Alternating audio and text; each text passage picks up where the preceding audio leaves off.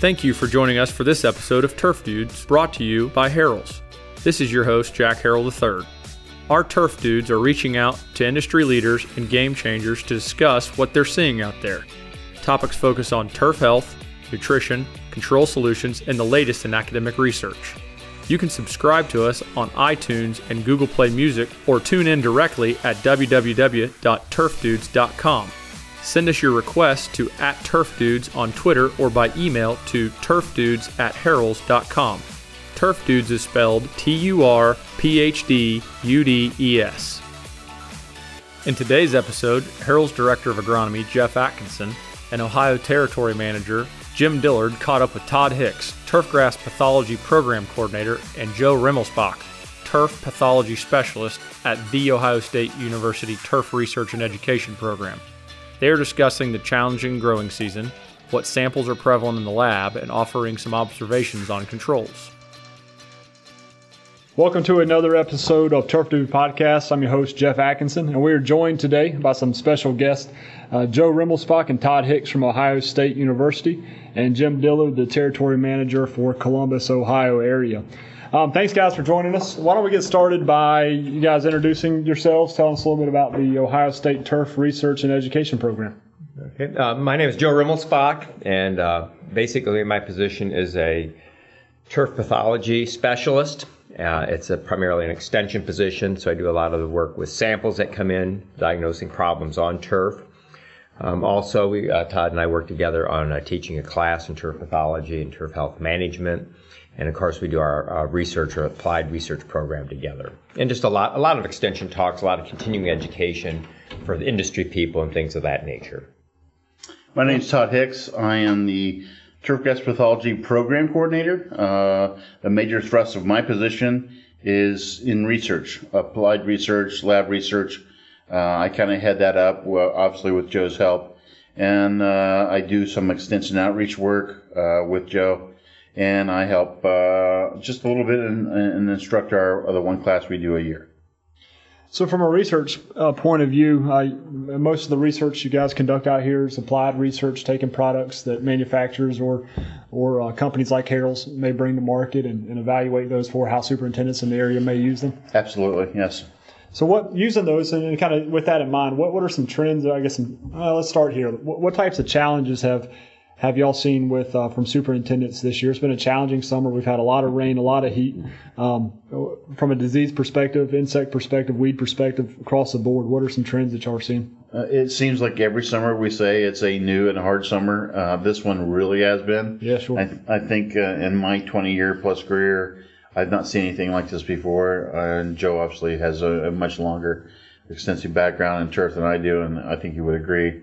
But the challenges this year have been whatever has normally worked for you has not worked this year due to the weather, the rain, and the increase in both pathogens and environmental factors combined with insects.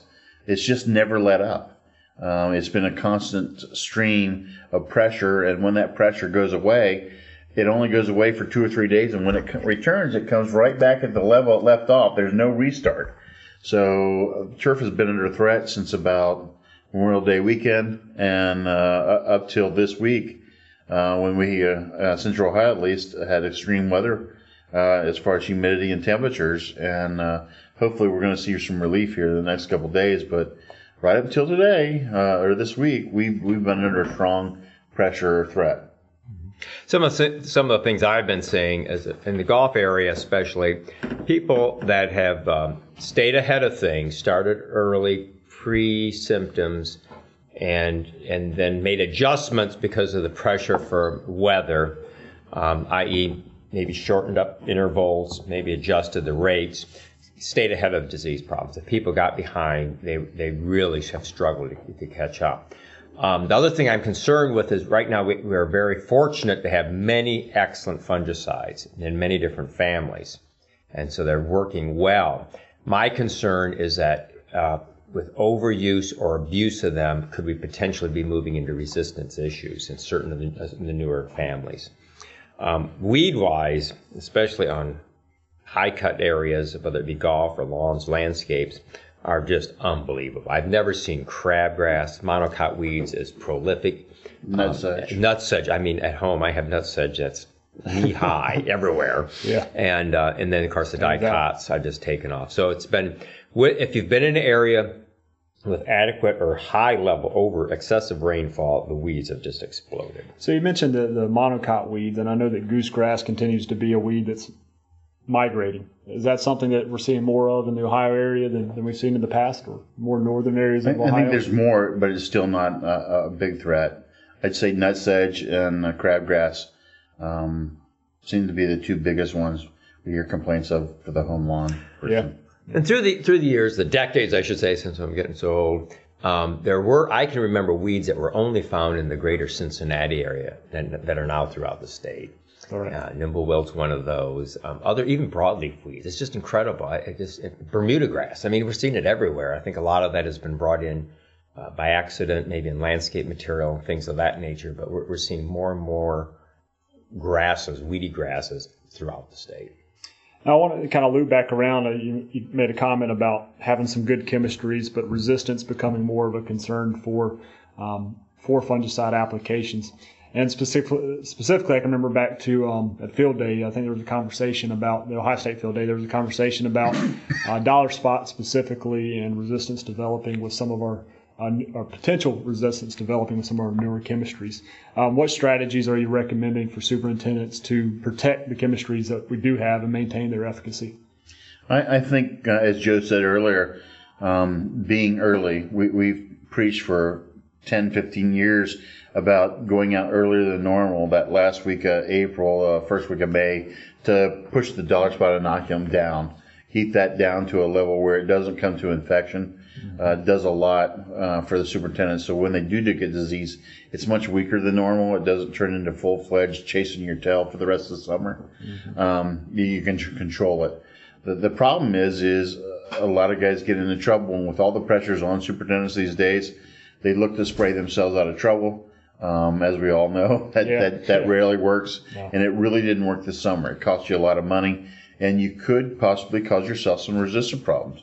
The other problem I see coming on is with our newest family that seems to be having a new product every year, SDHIs, there's already noted resistance from several of our colleagues, but it's not widespread.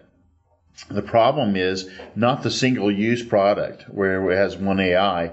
It's after these products hit the market, the next thing they do is combine them with another good product, which in theory is a great idea. The trouble is, a superintendent, when he's looking for a product, he doesn't care if it's a combination or a single product. He sees what he needs, no matter what it is, and he goes use it. So a lot of times they're using a product for a problem, and they've got B in there, and they really don't need it, and it's going out anyway just because I have it.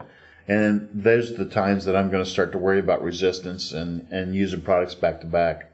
So I think we need to be very, very careful with the SDHIs. Yeah, I agree 100% with that. I really do. The other thing is one trend we're seeing this year is even with excessive moisture in many areas, we are not getting a huge number of samples of anthracnose. And again, I think we know some management techniques to help manage anthracnose that people are using wisely as far as like fertility, mowing quality. But we have a large, supply of fungicides that work. But I'm concerned that possibly these are being pushed too hard, and that resistance may show up here in the future, and that it'll be difficult to manage again. So, kind of your take-home message, it's always, as always has been, is just rotate chemistries. Pay attention to what fungicide groups you're making applications on, whether that's an individual standalone product or that's a combination product. Yeah. We try to hand out or preach our website wherever we talk or speak to folks. Take a look at the website. Take a look at the family fungicide chart that we make. It's a real easy chart to go down and see what AI you're using, what family it's in, and we've even included the frac numbers now for people that are keying on the frac code so that they can make sure they're actually getting different families and rotating. Well, for reference, what is the website? Where can superintendents find that info? It's www. Turf disease, one word, at OSU. Edu. Excuse me. It's turfdisease.osu.edu. www.turfdisease.osu.edu. OSU EDU. Got it. Well, I'm sure that's a good resource, and we'll put that in the notes as well for the podcast whenever we deliver it. So it'll be out there. Now, guys that are, let's ask one more question first. So we've talked about kind of dollar spot. We've talked about anthracnose. Have there been any other diseases that have been, I guess, more prevalent this year or less prevalent this year than a typical year, if there is such a thing as a typical year anymore? On the golf course side of things, actually turf period, the three big ones that come to mind are leaf spot, Pythium, and gray leaf spot. Leaf spot's usually just kind of a pain disease. Sure. It's there. I've got a problem with it. I'll spray something. It goes away. The thing that I've always liked about leaf spot is, and this is what a sick pathologist thinks of, this is a disease. There's so many leaf spot varieties out there. There's some that like heat. There's some that like coolness. They all have one thing in common. They like wet. So we've had enough wetness this summer in huge amounts to where leaf spot just has not gone away. It's chewed and chewed and chewed to become a significant problem. Pythium started earlier than normal, and right up until 2 days, today, we've looked at a sample with Pythium on it here at the Turf Center. Wow. So that's gone on for a very long time. And then finally, gray leaf spot.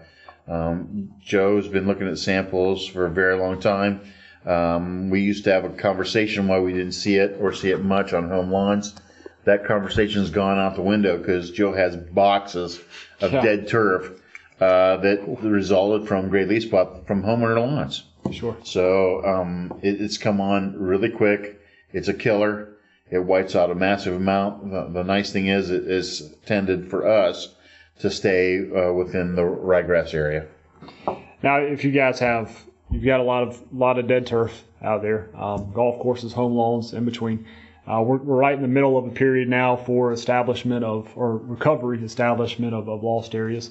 What things should superintendents and also managers of home lawns be considering when it comes to turf establishment this winter? Or not this winter, this fall? Yeah. Well, first thing is it is the ideal time. Don't miss the window. Right. The second thing is then your selection process.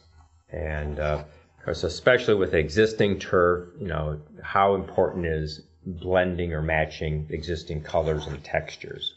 That's going to be real important. The NTEP trials can sometimes help you give you good information on color, disease resistance, etc. Sure. If you're using ryegrass, especially it's used heavily in lawns and things for quick cover or athletic fields, if you're going to use it, make sure the blend you use is all of them are GLS, gray leaf spot resistant. It doesn't mean they're immune, but they are bred for resistance. Sure. And there's good products coming out. So make sure all the varieties, cultivars in the seed has that. And then just, make sure you do it properly. Make sure you get in the ground. Don't just throw so many homeowners just throw the grass seed on top of the thatch and it doesn't work. So just good soil to seed seeding, contact. Just good common sense seeding practices, How about fertility afterwards? Is it important for a good fertility program after seeding for establishment? Absolutely. Well, I'm old school, but pound it with starter fertilizer at the time of seeding. Come back, maybe a month later, just keep pushing it. The one comment I will make though is as we go into this fall, if we do sustain high temperatures and hot, humid conditions, especially humid conditions, and you're dealing with ryegrass or juvenile turf, you're much more prone to diseases. So you may have to put in some type of granular or other Pythium material at the time of seeding, protect those seedlings.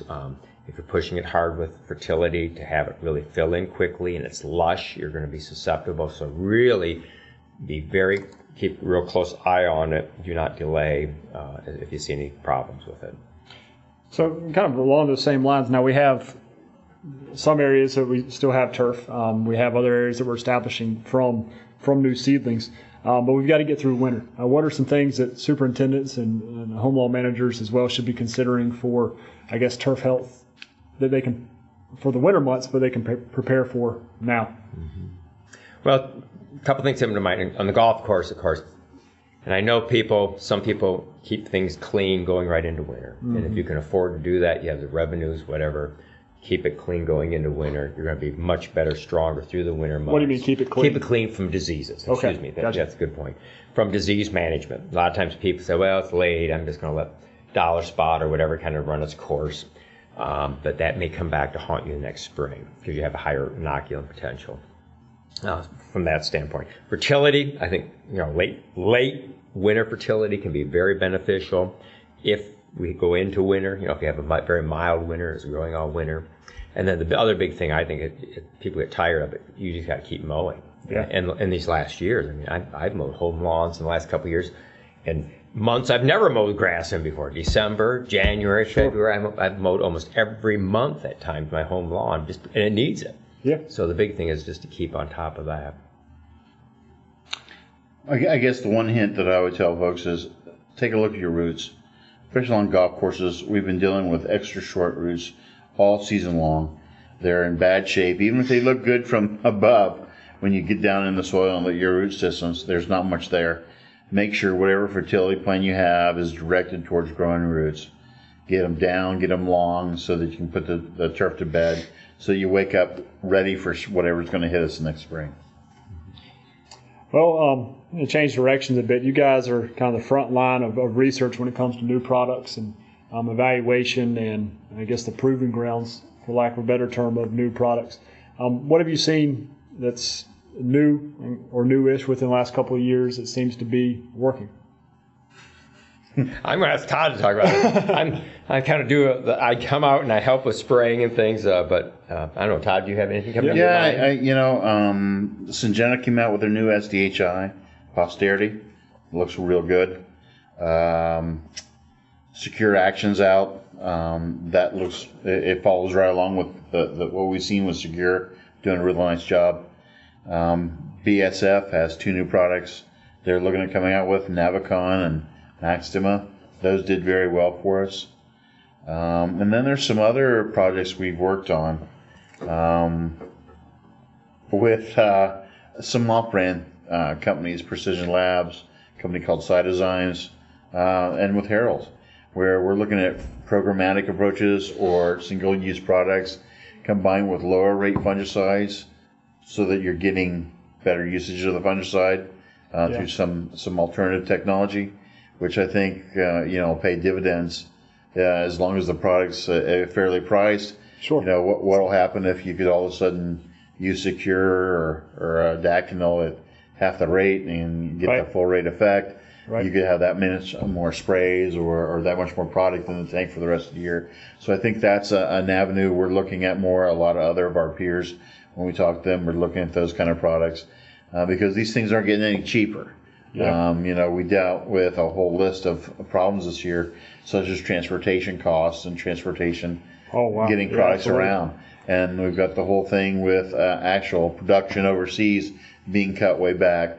So that drives products up, price-wise, availability's up. So better use of the products, that kind of technology is probably going to be the front runner. We're kind of running out of new products coming out. Yeah. We're kind of coming up with the same old wheel. It's just painted a different color. Yeah. So until we come up with a new family of fungicides, we're not really seeing anything, for the July fireworks kind of stuff.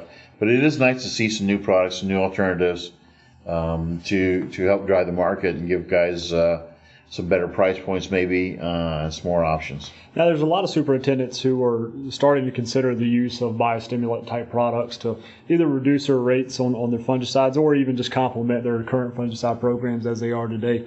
If you have a superintendent who has never used a biostimulant type product like Harold's 400 or their Biomax line of products, how would you describe a biostimulant and their activity or the benefits they might provide a plant to a superintendent who's never used one before? Well, the first thing is like every other product, you got to be careful because the word biostimulant is used a lot. Sure. So the first thing was, depending on what state you're in, I'd tell you to go talk to your pathologist or whoever is doing that work and see if they've looked at this product and used this product. Yep. Get that third-party objective view. Because if I'm selling you a product, whatever I'm selling is the best there ever is. You know how that works. Yeah, absolutely. But secondly, again, if you use something that is a natural product that's not causing harm to the environment. It's given added effect to the turf. Why not? Not only that, but the overall political view of these products is fairly benign. It's not synthetic. It's not something that you're adding to the environment that's causing a problem. It's a green product, quote unquote. So it overall makes the course look good of using products like that to enhance the environment. Sure, absolutely. I think that's a good way to put it. Mm-hmm. Yeah, I think, and of course, we always encourage people, if there's something, if this is an area you have never, ventured into, never used, get some product and do some test plot. Split some greens, fairways, do some test strips somewhere, and with smartphones now, take some photos, follow them, look at routes, and really see what kind of impact you're getting. And I think you'll be surprised, and then you can that can help navigate which ones you want to use, how you want to use them, rates, things of that nature. Well, and Jim, I think that you can say, we encourage our superintendents oftentimes to say, well, let's prove it to you. Let you prove it yourself. If it's going to do what we say it does, and put it out and see how it works. There's a lot of products in the market that say they can do this or that. The only way you and every site is to test it and get a feel for it. And a lot of our products are pretty cut and dry. The rates are there, everything's tested, but I think the bottom line is test them on your site and get a look and see for yourself. Well, guys, we've covered a range of topics. Anything that you would like to add? Just be careful out there. Right now, especially as it continues to be hot and wet in many areas, as we kind of jokingly say, less is more. And what we mean is, if you have questions about keep adding more and more and more things into the spray tank or doing more and more things, just stop, step back. What's the basics of growing healthy grass? Mm-hmm. And maybe not add all those things, or wait until you get into a better growing condition. Well, hopefully better growing conditions are around the corner from where we're at today. So, we also, is there anything that you would like to plug, I guess, as far as how you guys communicate to superintendents in the Ohio area or beyond the Ohio area? If you haven't saw our turf tip videos, yeah, exactly. We thought that was going to be a one-year gig, but apparently there are some people that like them. So we keep doing them. Must be doing something right. Joe and I put them on our Twitter accounts. We put them on our Facebook account. OTF and several other in-state organizations try to fan those out, but shouldn't be too hard to find if you want to find them. Okay. My Twitter handle is TurfPathTodd. Joe's is J Rimmelspach / OSU. Just look up TurfPathTodd. I think that's going to be easiest. It will. Yeah. And we try to do them about every 2 weeks, 3 weeks in the summer. 5 to 8 minutes was hopefully some helpful advice. Sure. Of what we're seeing, what's going on, maybe some ways to avoid it or get out of trouble. Sure. So you can probably just go on Twitter, search Ohio State Turf Tips, and I'm sure it would show Come right up. Come right up. Well, guys, we appreciate your time. Appreciate the insight. Jim, anything else? Nope, I'm good. Nope. Well, thanks everyone for listening, and please join us soon for another episode of Turf Dudes. Thank you for joining us for this episode of Turf Dudes. Todd Hicks can be reached at hicks.19@osu.edu or on Twitter at TurfPathTodd. Joe Rimmelspach can be reached at rimmelspach.1@osu.edu or on Twitter at jrimmel_OSU. Their turf tip videos and other valuable resources are available through turfdisease.osu.edu. To send Dr. Atkinson and the Herald's Turf Dudes team your questions or comments, or to be featured on an upcoming episode, reach out to us at Turf Dudes on Twitter or by email at turfdudes@heralds.com. You can subscribe to us on iTunes and Google Play, or tune in directly at www.turfdudes.com. Turf Dudes is spelled TurfDudes.